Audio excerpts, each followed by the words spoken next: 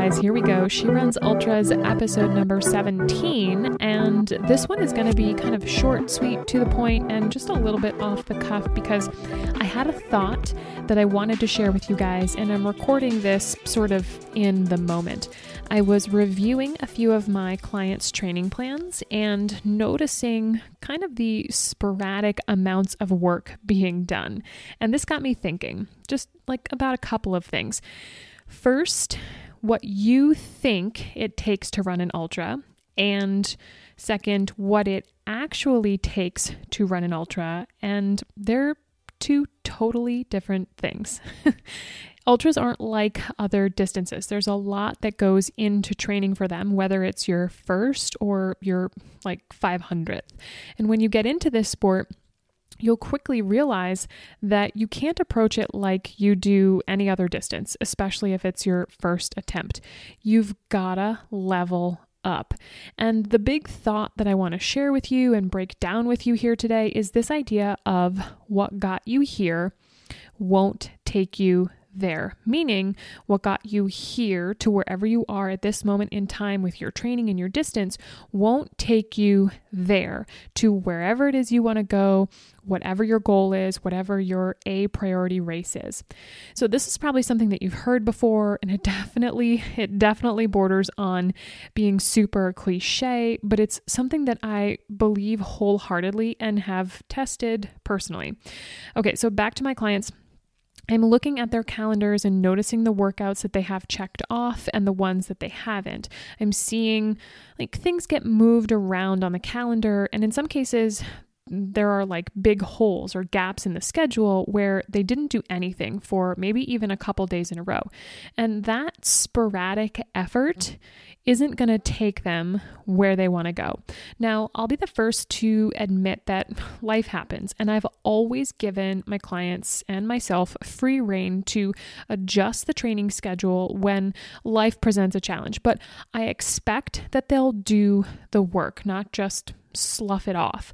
And there are a couple of them that actually aren't doing the work. So if you've been around me for a while, in addition to this thought or phrase that kind of sparked this podcast, you will have also heard me say, probably ad nauseum, I can't want it for you more than you want it for yourself. Let me say that again.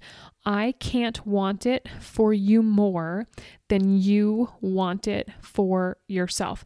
So when I feel like I'm getting to that point with a client, that place of wanting them to achieve their goal more than their effort shows that they want it for themselves, we have a conversation.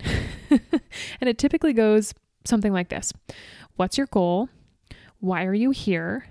If you were going to give yourself a grade on your training for the last few weeks, what would it be? And what do you think it's going to take for you to get to your goal?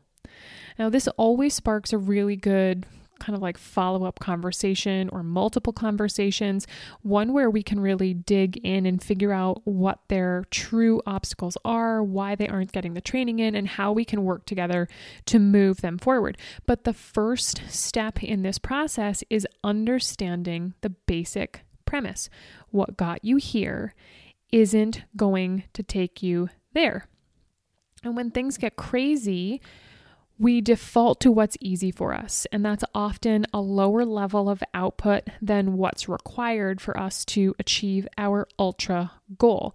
And it's a slippery slope, you guys. If you're not constantly keeping tabs on yourself or have someone like a coach to do it for you, it's easy to just do the bare minimum and to justify it as being what's needed. But in order to be successful at running ultras, you have to level up, not just as a runner, but as a human being on the whole. So I define success here as enjoying the process of training, enjoying the act of racing, getting across the finish line in one piece, and wanting to do more afterwards. So I'm not worked over to the point that I never want to run another step again. Now, you might have a different definition for success, but that's mine, okay? One that I've personally come up with after years of being in this sport. And this leveling up isn't something that I just knew instinctively. I had to learn this. Like I said, just like my definition of success, I had to learn what leveling up meant over the course of the last 10 plus years of running. So every time that I decided to take on a new challenge, meaning a new race or a new distance, I also had to level up my life, my habits, my routine, training, mobility, sleep, friends, my focus, my diet, my productivity, all of it. And it wasn't just when I was actively training. It wasn't like a switch that I could flip on the days that I was running. It doesn't work like that, I'm sorry to say. And to me, that approach is half-assing it. Now, leveling up isn't easy. I've said it before, I fully believe it, but it's totally necessary. Most of the time, this leveling up is really uncomfortable because you've never been there before. You've never been to where you want to go. So it takes some time to work out the logistics. What level of effort is required? How much level of effort can I sustain? What's the time commitment? What are the resources required? Who else do I need to enlist in this process? Do I need to get buy-in from others, friends, family, or coworkers in order to make this happen? And just like we talked about on the last episode, some people will support you, and those are the ones that you want to surround yourself with 24/7. On the flip side, some won't support you. They might even push back on you and give you a little resistance. But like I said before, that's on them, not on you. Okay. Here's another one. I'm just thinking of this as I'm recording here. I'm just full of these like cliche phrases today. But here's another good one that I find really helpful during challenging times. I have said this to myself many a time when I'm sitting there thinking, I don't even know if I can do this, right? But here it is. The tallest tree catches the most wind. So if you're really standing out, if you're making big changes, if you're leveling up and going for your goals, you're going to stick out, so to say, like a tall tree. And like it or not, you're going to catch the most wind or attention. But in order to get to where you want to go, there's going to be a lot of that in your future. I hate to break it to you, but you've got to figure out a way how to handle it. And I don't want to paint a picture here like everything about this process is tough or hard or difficult, but I also don't want you to go into this unprepared for the obstacles that you'll likely encounter. And I feel like there's nothing worse than signing up for something and not having all of the information or a clear understanding or picture of what's involved, and then feeling overwhelmed when you finally do see that big picture. So let's circle back to moving from where you are now to where you want to go.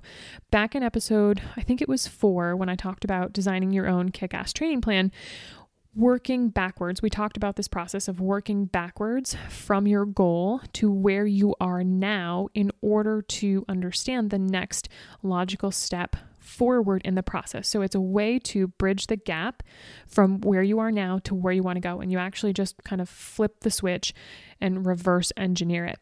So we're going to use a similar line of logic to help you level up and become a kick-ass ultra runner. So here's how we do that, right? There's a little phrase that I learned a long time ago, and it goes something like this. It goes, it's really simple, but it's pretty profound and impactful. Ready? This is such a big buildup for something that's so simple. The phrase is act as if. Okay, act as if. What does that mean? Well, it means that in order to become a kick-ass ultra runner, you're going to have to act as if you're already that person. Okay, so when it comes to your decision-making process, use it like a filter. That's how I did it in the beginning. I would think of things like I would just ask myself, is this something that a kick-ass ultra runner would do? If the answer was yes, then I'd do it. If the answer was no, then I wouldn't.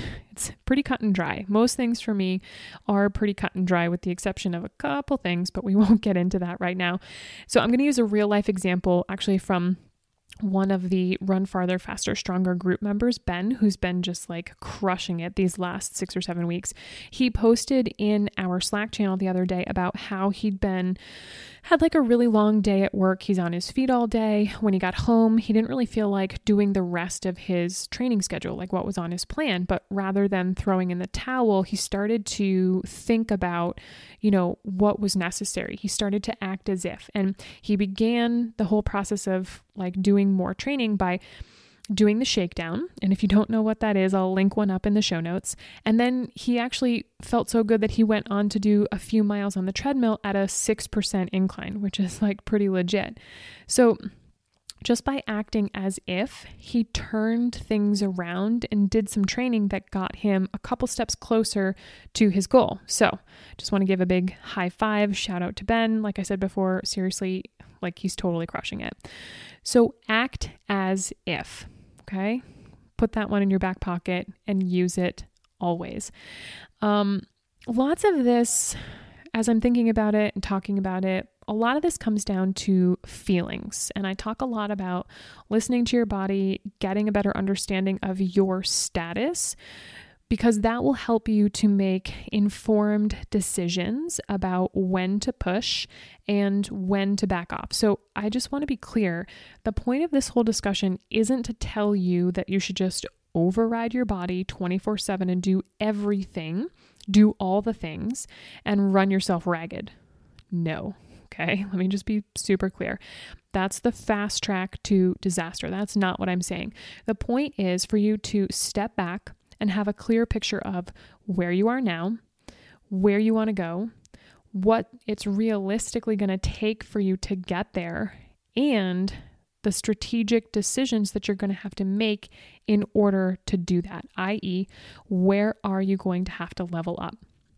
Because like I said at the beginning, what got you here isn't going to take you there. And listen, I'm not typically one for hacks or shortcuts when it comes to creating long-lasting change in your body, the kind that's necessary for ultras.